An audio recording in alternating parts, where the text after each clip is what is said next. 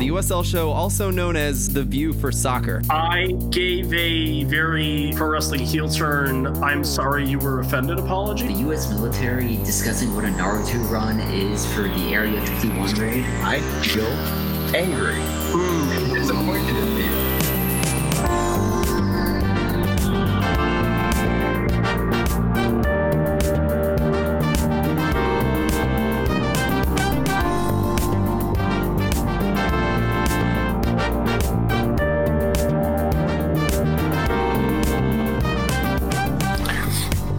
Hiya, welcome to the USL show week.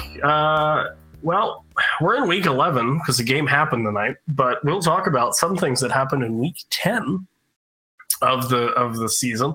Long intro before telling people who I am. Hiya, your favorite podcaster's favorite podcaster, not necessarily true. Your favorite cheesemonger's favorite cheesemonger, probably true. Evan Villella here. Good to see you. Good to talk to you. Joined by only one of my soccer friends tonight, the waviest man in the St. Louis metropolitan area, the cream in your Irish coffee, my dear friend Phil Grooms. Phil, how's it going? All right, man. It's just you and me. It's like Baltimore, except we're not right next to each other. If only. If only. Remember places? Yeah, I mean, those were the good places. Yeah. We like hung out. We could walk right next to each other. We could talk to each other. Yeah, I didn't have a mask on. There was no digital delay. Yeah. That was no. all nice. Yeah. That romantic dinner we had eating shellfish. Dude, I made you, I made a very weighted promise of feeding you very good seafood because I knew where we were. And I came up on that. Indeed you did. I had a great time. It was good. It was good. I mean, I don't know when we can go places again. You'll have to come to the better city in the Mid-Atlantic, Philadelphia, Pennsylvania. Agree. But we'll get there when we get there. Hey, soccer happened. We should talk about it. Today, a lot of player movement, which is fun. I guess we'll start with Las Vegas Lights head coach Frank Yallop making a bit of an imprint on his squad as Quincy Amarikwa. He of 10 years or so of service to the San Jose Earthquakes is now with the Las Vegas Lights. It's a crazy one. I think he's like a speedy winger, but I just remember him from like the chip shot from half from the half line, that famous goal. Like it's probably 4 or 5 years ago now, though. I don't know. But that's when he got on my radar, and he hasn't really been on my radar ever since, unfortunately. I mean, he's one of those, he's a vet, which I'm sure helps a team that has seemingly had a lot of change every year they've played. I don't know if his goal scoring pedigree is what it has been or what it traditionally was. I think he's a very good, safe depth piece at the very least. I mean, he's got 200 appearances.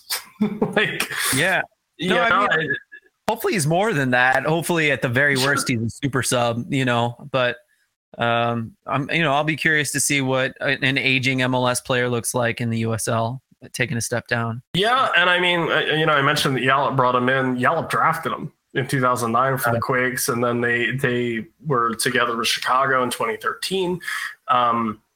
26 goals, 20 assists in MLS. I think we all know coaches have guys that they like and they want to bring in to surround themselves with. And, you could do so much worse than Quincy Amarikwa, I think. So, yeah, it'll be interesting. I mean, he was with the Quakes, like we said, he's with Colorado Rapids, New York Red Bull, Toronto FC, Montreal Impact, DC United. Behind Wayne Rooney last year, so who knows? And then Gabe Robinson, one of their defenders, gets loaned out to Colorado Springs Switchbacks as well today. Oh, very interesting. Mm-hmm. About Amarikwa, though, like he's got physical traits, I assume, still at whatever age he's at now. Yeah, but, I mean, at 32, like I don't think and he's never been a huge physical presence. I think he's more of a speed guy. He's more of a technical guy. And I think, when you're a little bit older, I think when your game is like that, you'll be fine. And he knows the system, right? So yeah, he should fit in, hit the ground running, and hopefully he gives Lights some goals and gives them a little bit of footing. A little bit of entertainment at the very least, right? Sure, why not? Yeah. I like it. One that surprised me, this dropped 5 hours ago by the league, at least. I don't know if it was announced before that by OC, but Anna Olsen to Hobro IK. That team is a Danish team that might be more prevalent in your mind because Emmanuel Sabi has been there, which is a USMNT hopeful. Christian Kappas, I think Christian Kappas is the way how he pronounces his name, is a guy that's still there. They're not a great team, but just moving Anna Volsen from here to the first tier in Denmark, I think is a step up. It's an interesting move. There was a quote. Last thing I'll say is there's a quote.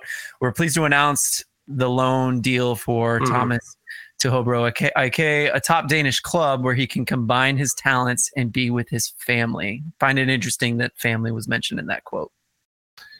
Yeah, guys with younger families, they want to, be able to deal with that. Right. And Anna Volsen's one of those guys. A name that you missed, by the way, in the American guys that have been with Hobro. Josef Samuel. Oh, really? That's where he came from. Atlanta United 2 to Hobro. Oh my goodness. We could have used that as a moving to the next topic as a segue, but we still can. We still can. As speaking of signing players to Atlanta United 2. There we go. In a Euro draft stashing or what? The Euro stash sort of vibes here.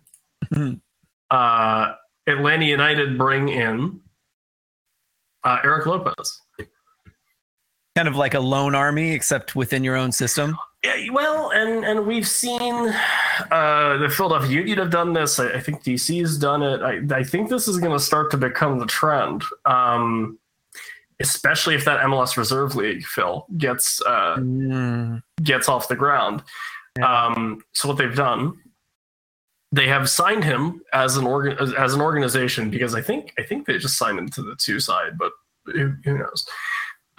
Atlanta United signed him. He's going to play for the 2 side until January 1st, and then he'll become a first team rostered player for Atlanta United. Yeah. What that does, I think Justin Ashcraft, friend of the show and member of Mongols, got a little bit of a Union Academy explainer on Views from the Bridge to plug my other shit that I do. It gives teams a year to look at guys that they bring in, pretty low risk. Lets guys play for a year in your system.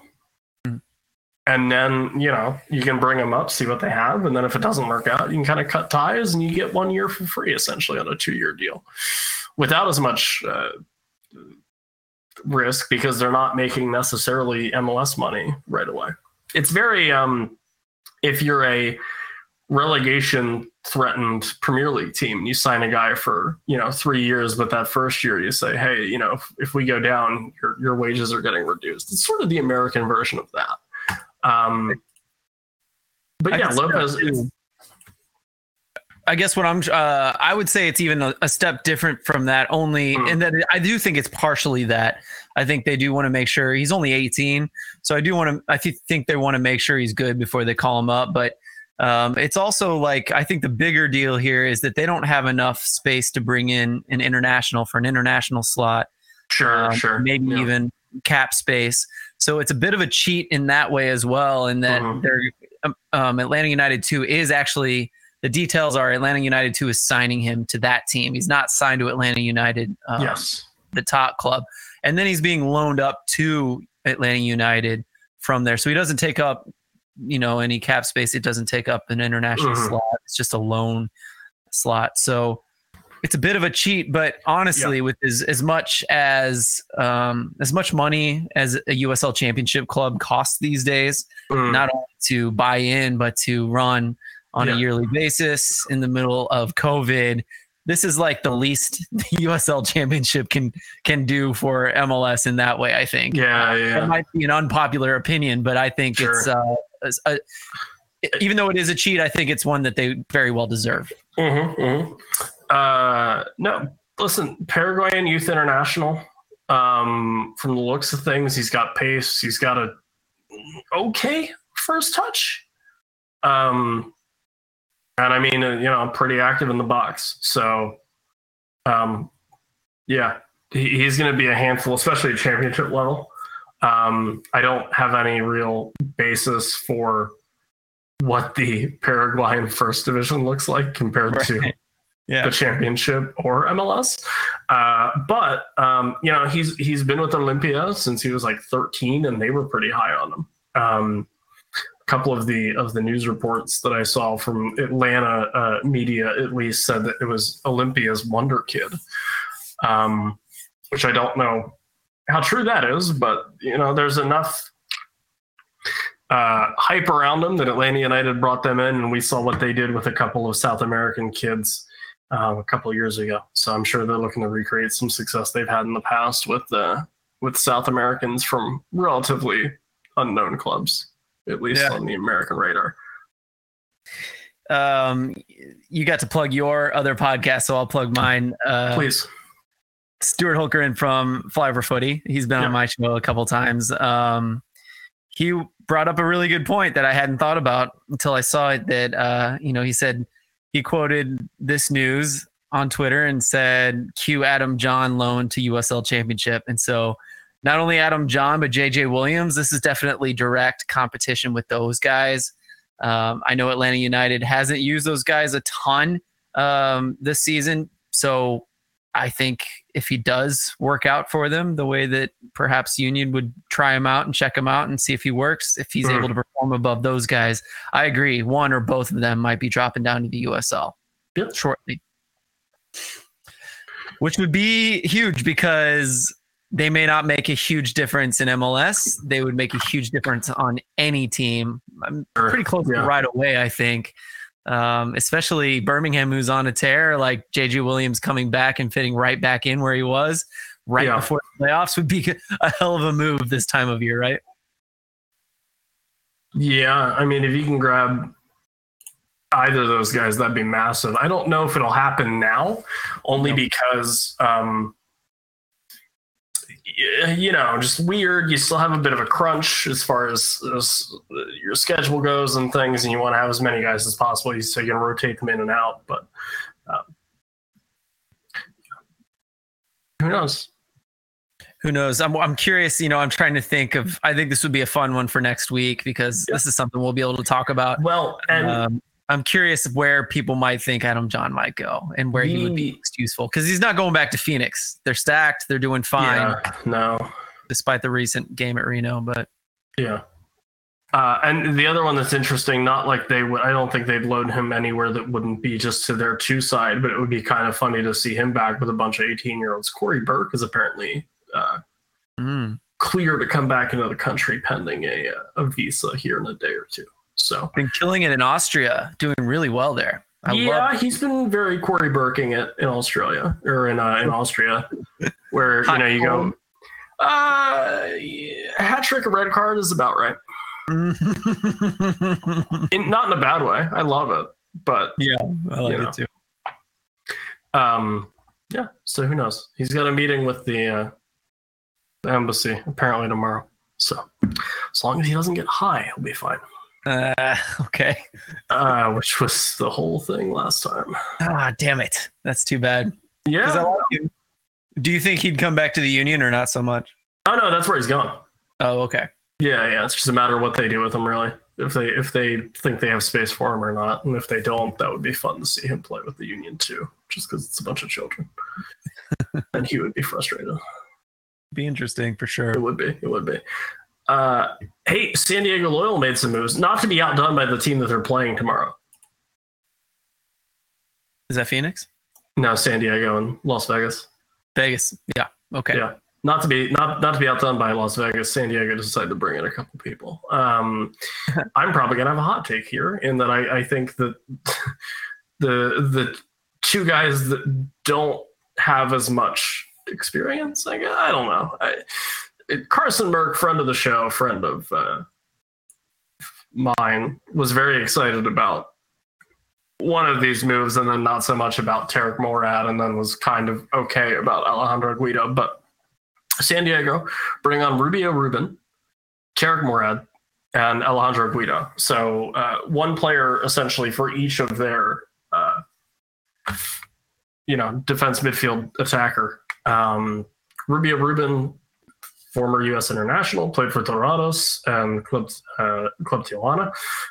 24, he's made 7 appearances for the men's national team, but he hasn't played since the 2018 season, made his debut in 2014, so he's been kind of on the fringes for a while.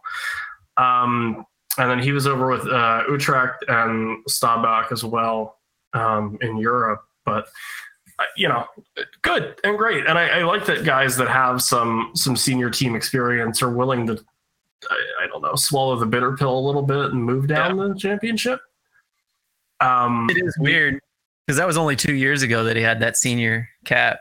It might have been. But I mean, 7 appearances or so with the national team. Yeah, and they come over 4 years just doesn't really scream. And I mean, I guess in his defense, like the men's national team at that point was the most stable thing in the world.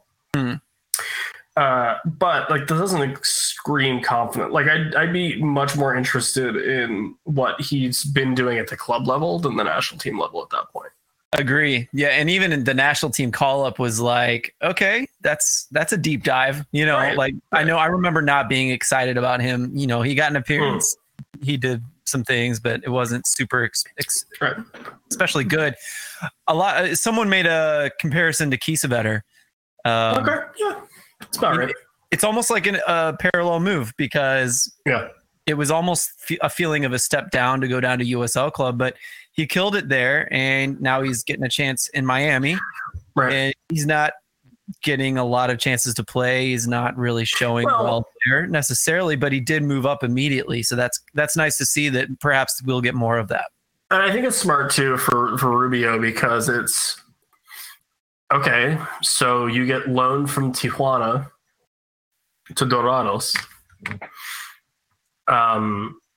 That doesn't necessarily inspire confidence if I was him. Mm-hmm. Because I know, Tijuana, big club in Mexico, obviously.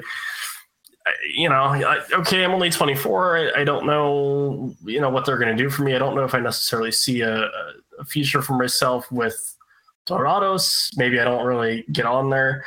Tijuana, they loan me, so that's not inspiring a huge amount of confidence. If you come back to the States, you're at least going to get playing time, I think, at Loyal. Oh, for sure. Yeah. And you can maybe get back on the radar here a little bit quicker than with a mid-table Liga MX side. Yeah. I'm interested to see how he does because I think it's going to be up to his output. I really do. I agree. It's unfortunate. I'm worried that San Diego Loyal is not a good place for a striker to go this year. And it may be something where he doesn't do much this year, but next year he becomes more dangerous. But Loyal seems to be a defend first kind of a team. Sure. And, we need to hear from Alan on this one because it's really unfortunate that they have a show themselves tonight and he couldn't make it tonight. But I'm really excited to hear. Listen to both of these and then see who's more right. And when it's me, let Alan know. Good point. He's going to be talking about this probably right now as we speak, actually. Probably. So. I imagine. I didn't even think about it. Yeah. And that's the bad thing and the unfairness of being a forward is that your success is measured in how many goals you put in the back of the net. And when a team only takes you until the end of the 2020 season, you got to hit the ground running. There's not really a whole lot of acclamation here. Which is why I'm a little more positive about Tarek Morad. Yeah. And Alejandro Guido. Morad shouldn't be an unfamiliar name for a lot of people. He's been in 131 games and has played a touch over 10,000 minutes in the championship, which started over in Oklahoma City. Was with Louisville City in 2017, was most recently with the Tampa Bay Rowdies. He's back with San Diego Loyal now. He's a veteran guy. He's been there. He's done that. Were those Louisville teams like just unfairly good? Yeah, but he was a big part of those teams, and he's a very good defender. And then Alejandro Guido is one of those, he's a San Diego kid. He signed with Los Angeles FC prior to 2019. Hasn't played there. He's been with Tijuana, which is probably another nice thing for Rubio, is that you have another guy who's at least been, in Liga MX. You might have been familiar with each other at some point. So your two teammates coming up. Now you're at San Diego Loyal. It probably hasn't hurt anybody. And then Guido, another guy where he's played U17, U18, U20, and U23 for the youth national squad. So, a kid who he hasn't been at that top level like Ruben has, but he could get there. And 26 for a center mid in the national team is not by any way, shape, or form, the death knell. So I think, Rubio is an interesting get. Like Murad's going to really give some depth and some character and some locker room personality to San Diego, which is nice. And then I think Guido, you're taking a little bit of a risk, but I think he's got a really good chance to at least give you a good bit of output until the end of this season. Yeah, I mean, I have a couple thoughts about this. It's unfortunate that Loyal. Doesn't this feel a little bit like, hey, we need reinforcements stat, find who you can? And I get that feeling because it feels a lot like kind of like St. Louis FC would make these kind of moves where they bring in some like really talented players, but it's so late in the season that you're like, are they really going to implement themselves really well? And is it going to be seamless? It never is. But that being said, a lot like St. Louis even, some of those reinforcements were really high quality guys. And I would say all three of these guys are quality players, especially in a league like USL. Yeah, we got a veteran guy like Morad, but Rubin has a lot of experience. Guido has a lot of potential that perhaps is untapped. These are guys that are probably hungry to prove something. The two, maybe not Morad. I mean, he's proven at this level, but these guys have a chip on their shoulder probably, and they probably feel like they're above the USL level and feel like they need to destroy anyone that comes in their path. And I think the funny thing to me about whenever we put the narrative out where it's like these guys feel like they're above this, you can't do that. You got to play who's in front of you. You know what I mean? Like it's one of those weird things where it's like, like on paper, statistically, they might be like that weird, like, the pipeline from USL to MLS is broken, so they're not getting chances. But like, you can't really buy into that as a player. No, you can't, because then then it turns into not trying and getting complacent, and then you're never going to get a look, right? So right, yeah, because I mean, we just mentioned JJ Williams and Adam John, and I'm blanking on his name. I'm going to look it up as we go, but who just got a chance with Nashville FC from Charleston, and the dude killed it as a 6 for Nashville in their last game. They had a new look in their midfield, kind of changed the way they were going about things, and they got their second win in MLS. First or second, yeah. Gosh, I'm blanking on his name. I'm sorry. I'll pull up the roster. Charleston Battery player, MLS. Popped right up on my search. Brian Anunga. Oh, it's Brian Anunga, yeah. Right. Which he was a little off of our radar when he got signed to MLS. We were all talking about Adam John, a few other players last year. Well, I think in Nashville you see like Derek Jones and yeah, exactly. Derek Jones. Like there's a couple other guys where they're like a little bit younger. We were talking about James Musa to Minnesota, who hasn't had an effect on them as far as I know. Brian Anunga just got a good chance and he killed it. Saw a nice heat map from who I miss who would have immediately been able to tell you it was Brian Anunga? Who? Ryan. Yeah. Because he played for the Wilmington Hammerheads. Exactly. he's gonna listen to this, hopefully. He'll be like, oh yeah, Brian. He's so mad at us for taking so long. Yeah, he'll be all right. He's too busy getting this third doctorate or whatever the fuck. But that leads us right into, I think that's a good transition to the battery. Battery, you're killing it right now. Are we surprised? No, we're not fucking surprised. Maybe we can be a little surprised. I don't know, man. I need to find the Nicholas Murray reply that was just absolutely spot on. There is. I didn't read it. I know they were really mad about the Atlanta United draw and even the other one where it was 3-2. There's not many teams that are holding the Tampa Bay Rowdies to a clean sheet and the 1-0 win. That's for sure. There's not that many teams that have a coach that can get the most out of a group of largely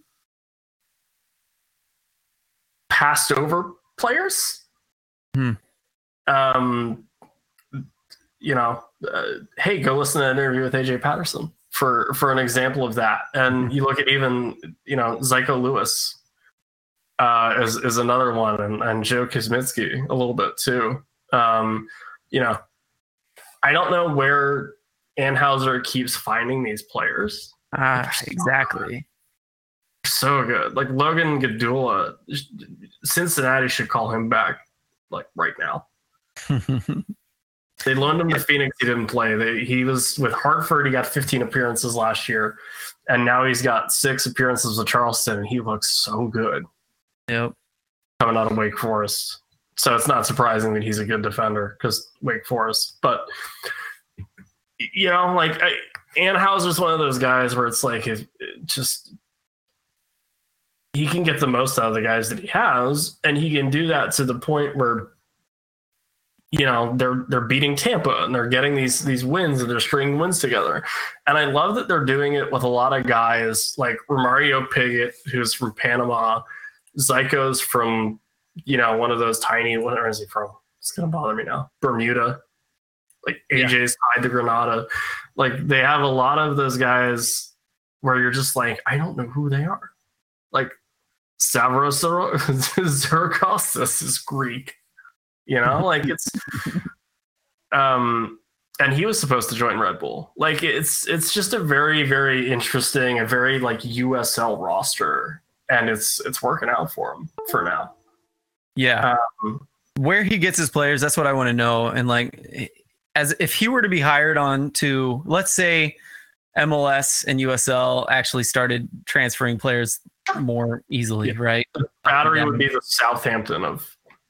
Yeah, I mean, American soccer. Well, someone should just find Anheuser and hire him as a scout. Pay him way more than Charleston does. It wouldn't be hard, I'm sure, and it would work because look at, just to list a few guys: Lasso, Michael Chang, Portillo, Carlson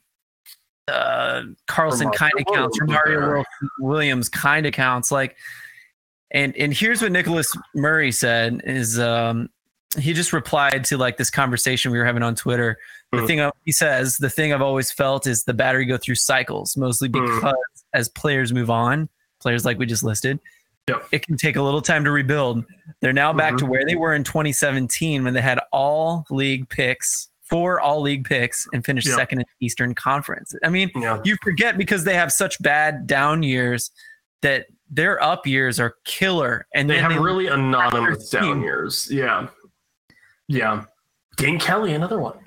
Yeah, Dane Kelly. He has so many guys that I had to check to make sure that Dane Kelly was a Battery. Like that's what it is there's just so many where it's like, went through Charleston. And it is a shame that it isn't Adam John even. I think so. I think someone mentioned that as well. Yeah.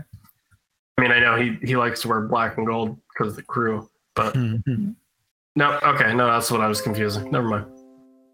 The crew. Okay, fair enough. Yeah. I see black and gold, and I just immediately think it's going to be Charleston now. I'm sorry, Pittsburgh. I apologize. But the cool thing is that the Battery have like a good investor now. So and they have a great logo now. Yeah, it is upgraded. So I think maybe I'm curious if they'll be able to hold on to this a little bit better, bring in more players that he likes. And I think part of his success too is like, it's not just that he's finding good players. Obviously they're good players because they're able to move on and still do well. Not like some other, like a lot of Pittsburgh Riverhounds, some Bob Lilly players will move on and not do as well. And then they'll come back. Right. Most of these Battery players we're talking about move on and do well, so maybe that's like a props to Anheuser that he's able to find guys that are good everywhere. But it's almost like he has this, he just knows these player profiles that work for his system, and he's able to find them all over the place. And he's moving guys around in his system, and they're working too, which is nice. That's true too. Speaking of moving guys around, Dick was back in the country a week ago. About a week ago. Had some visa problems and COVID things and stuff like that happens. I know it's Loudoun United, so it's not like, wow, he scored against someone, really making some waves. But he gets a goal for the Hounds tonight. Yeah. I know he was in St. Louis for a couple of years. Yeah, I know you didn't rate him, but I did in some ways. The guy's always had trouble finishing, but tonight's finish was a nice one, to be honest.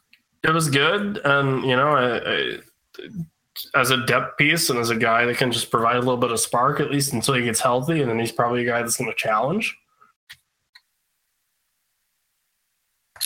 Yeah, because who's the guy that has a similar profile to him from Nashville has not been productive. Dang it, I forgot his name. As usual. Keep making me close and open Nashville's roster, and I don't know how I feel about it. Pittsburgh Riverhounds. No, I got you. What do you need? Rapapa Mensah. Sorry, everyone. Rapapa was really good in the first couple of games, but he's been a little quiet ever since. So it's good to get Decoy in there and give him some minutes, challenge Rapapa, and perhaps take his spot if he keeps scoring. Obviously, tonight they played a team that wasn't that good. Right. I thought they looked pretty terrible tonight, to be honest. Well, and my one criticism, I suppose, of the Rapapa Mensah deal to Pittsburgh is I think that everyone still thinks that Rapapa Mensah is going to do what he did with Harrisburg, which I know a lot of people are like, who? There was a team, they used to exist. They played in a baseball field in City Island in Harrisburg, Pennsylvania. They were simultaneously terribly run, but also better than they had any right to be. And Rapapa Mensah played for them. And if Bobby Warshall wasn't on the field for the first 2 years that I started paying attention to Harrisburg City Islanders, I think Rapapa Mensah would be one of my least favorite players, but Bobby Warshall was there. So it wasn't Rapapa Mensah. Native of Pennsylvania, by the way. What's that? Native of Pennsylvania. Is that why we love Bobby? No, we really didn't like Bobby Warshall. Oh, okay. And I think that's because of the same reasons a lot of people really didn't like James Chambers or really don't like Enzo Martinez or really don't like any of those guys, where it's very fun if he's on your team, but not very fun if he's not on your team. Which is going to be very sad if that, or like the Daigo Charas of the world. I'll be very mad if that sort of player is out of fashion in 5 years. I'll be very mad. Troy Deeney, another one. Rapapa Mensah was a nightmare, and he was very fast. And he was very good at goal. He was very lethal. I don't think he's very fast anymore, and I think that takes away from a lot of his lethality. And I think, or at least if he's as fast as he was, he can't do that for as long as he used to be able to. And yeah, so I mean, I think a guy like Dequa, who's at least got as many ways to hurt you as Mensah does. I think one of my favorite quotes, Tommy Smith on Grumpy Pendants this morning when I was out on the golf course, I threw them on, and they were talking about Glenn Murray, Brighton and Hove, speaking of the Hammerheads. And they said, when he got to Brighton, it was, oh, Glenn Murray is as old as the hills, or is older than the hills. But the goalposts don't move. And I like that a lot because, it doesn't matter if Mensa and Dikwa or player A and player B are built the same. If they just know how to find the goal, they're great. So if Dikwa can find the net consistently with Pittsburgh now that he's back, and I'm sure he's been super happy about having to, have this enforced break because the pandemic's happening. If he can just find the net and just start scoring goals and make that everyone else's problem to figure out where he should play or what league he should be in and this, that, and the third, then he's great. And that's a great move for the Riverhounds. I agree wholeheartedly. I just hope he's able to, continue to finish. I think he will be an asset to them. I mean, the thing is, he fits right into a Lily team because the guy that gives 110% all the time. Dikwa, I'm talking about at least. So yeah. The other thing, I think while we're talking about this team, first of all, I think last year at the beginning of the season, Steven Dos Santos was one of those players where I was like, I don't know if he's still of the caliber of USL championship, blah, blah, blah, blah, blah. Man, I watched him tonight and I really enjoyed. He played kind of a Josie Altidore role where he's a big guy, but he was the one sitting in. He got really frustrated at a penalty tonight. Right. Yeah. We'll leave that one for another show. But Steven Dos Santos looked amazing playing the dropped in forward /10, I guess. Even he wears the number 10. He did a great job, and Dikwa played up top and was able to manhandle a center back for a goal tonight. But the other one is the loss of Kevin Kerr. I thought was going to be detrimental to this team more than any other loss in the recent past. And this kid, Robbie Mertz, has come in. He doesn't play the same position necessarily, but Robbie is filling like this role for Pittsburgh Riverhounds where he is like the heart of the team. He finds himself in the right place at the right time and is able to be somewhat creative.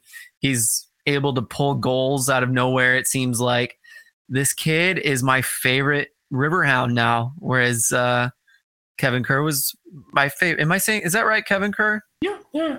Making sure I had his name right because I confuse him with Devin Kerr sometimes. But Robbie Mertz is like, to me, the new Kevin Kerr. I really enjoy his play. The kid is amazing. And I don't think anyone saw him being this good out of college. I think this is his first year in the USL. And I think I might even give him the Rookie of the Year vote this year. If there is such an award. I'm not sure there is.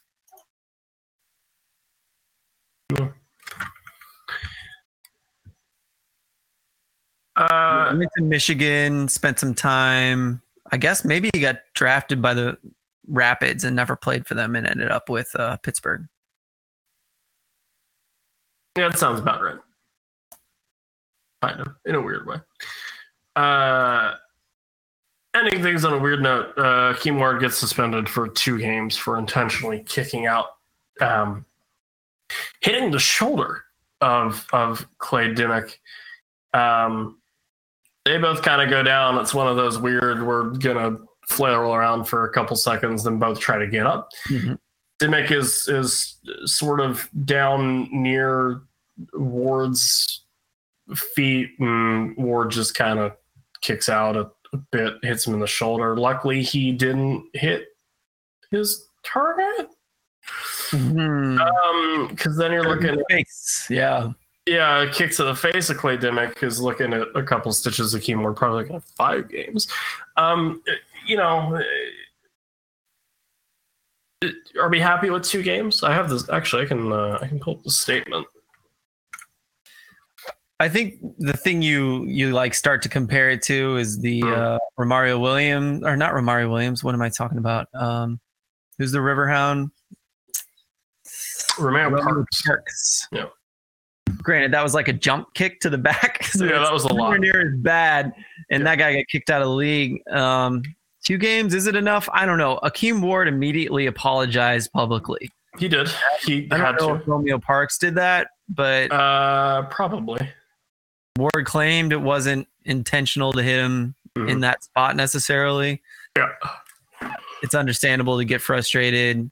These days you get caught for every little thing on camera, so just don't do it. But 2 games, I guess it's fine. I could have seen 4. I don't think I would have gone higher than 4. I think 3 would be a little better. 2 is just a weird number. He misses the game against Memphis. Actually, he already missed one. Yeah, because the ruling came down on the 28th. So he would have been suspended for the game that happened on Saturday, the 29th, against Memphis. And then he's suspended for the game today, when you're listening to this, Wednesday, against Birmingham.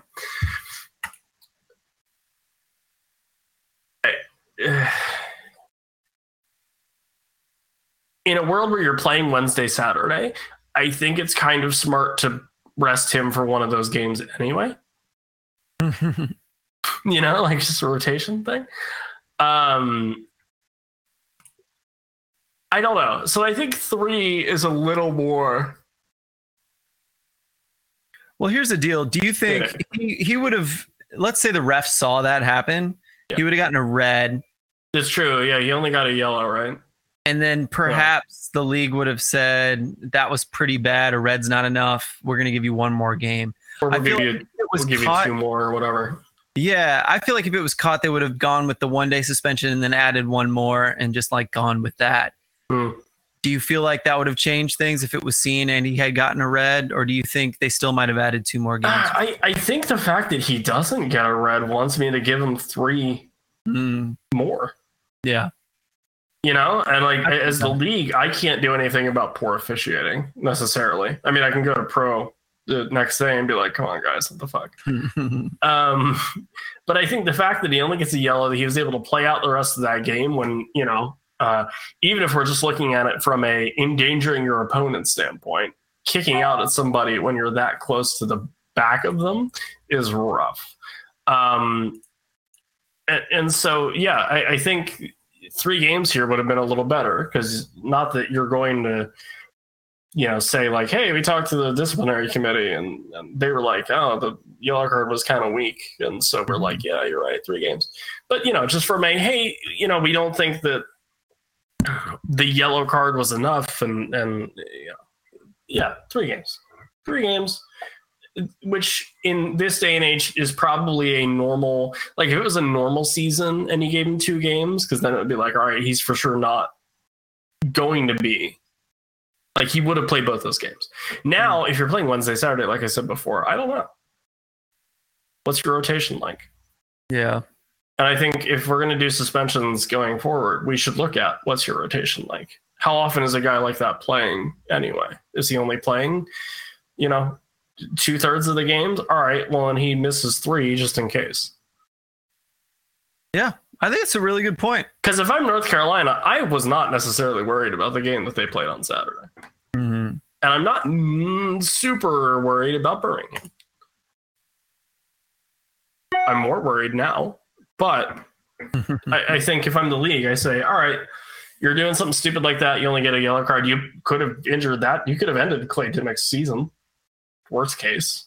Well, here's the deal. It may not matter at all. North Carolina seems like a good team, and they're just faltering like crazy. I don't know what's up with them this year. A little bit of frustration, apparently. Yeah, right. Maybe that had a hand in it. But I think Pony put up a poll, and it was my favorite poll of the last few weeks. I think he was like, who's the most disappointing team in the USL for you? And obviously Miami won by a long slide, and I think that was my number 1 choice. My number 2 choice is definitely North Carolina FC, who hasn't gotten much conversation from us lately. So if they're going to get conversation, unfortunately, this is the one you get. Yeah, sorry, guys. Extremely disappointing this year. Your roster's better than this. Kind of like Charlotte. Y'all should be doing better. Sorry. Yeah, Charlotte's yikes. Either that or Lomas put you on your back for half a season last year. I don't know. There's a chance. I don't think that's it, though. Anyway. Bill, any closing thoughts? No. I mean, I kind of finished up on a hot take there, didn't I? Didn't a little bit. I'm okay with it. No, it's been fun. It's fun. It's fun just talking to you, Evan. We could do this all night. We could. I mean, sometimes we do. Just no one. Well, and that's the thing is, I think we keep slipping into like we're having a phone conversation like we do. Yeah. I hope you guys have enjoyed listening to our phone conversation. Listen, there is nothing like not asking the club for anything and just talking to one of their players and then having them retweet it. Yeah, it's great. That's when you know you're okay. Yeah. Thanks, Charleston. Cheers, guys. That was kind of you. Listen, unfortunately, not every USL club retweets things that we do. No, it's not. No, it's not even that. There's very few guys, especially now, that I'm on friendly terms with. And so whenever you're able to do that, and you can literally just text a guy like, "Hey, I've got like an hour. Let's just do a thing." It's easy. That's cool. Yeah. So it's not even not all the clubs like us thing. It's just sometimes I like to just subvert that formal process and just put out something that I had fun doing, which is largely in part why I do this show all the time anyway. Thanks to Icarus FC and Rough Neck Scarves and the Beautiful Game Network podcast for indulging my silliness twice a week. But yeah, for Phil, for Pony, for Ryan, for Alan, who are not here but are assuredly doing more homework than Phil and I. Until next week or sometime later this week. Who knows? We'll talk to you guys soon, right? Take care.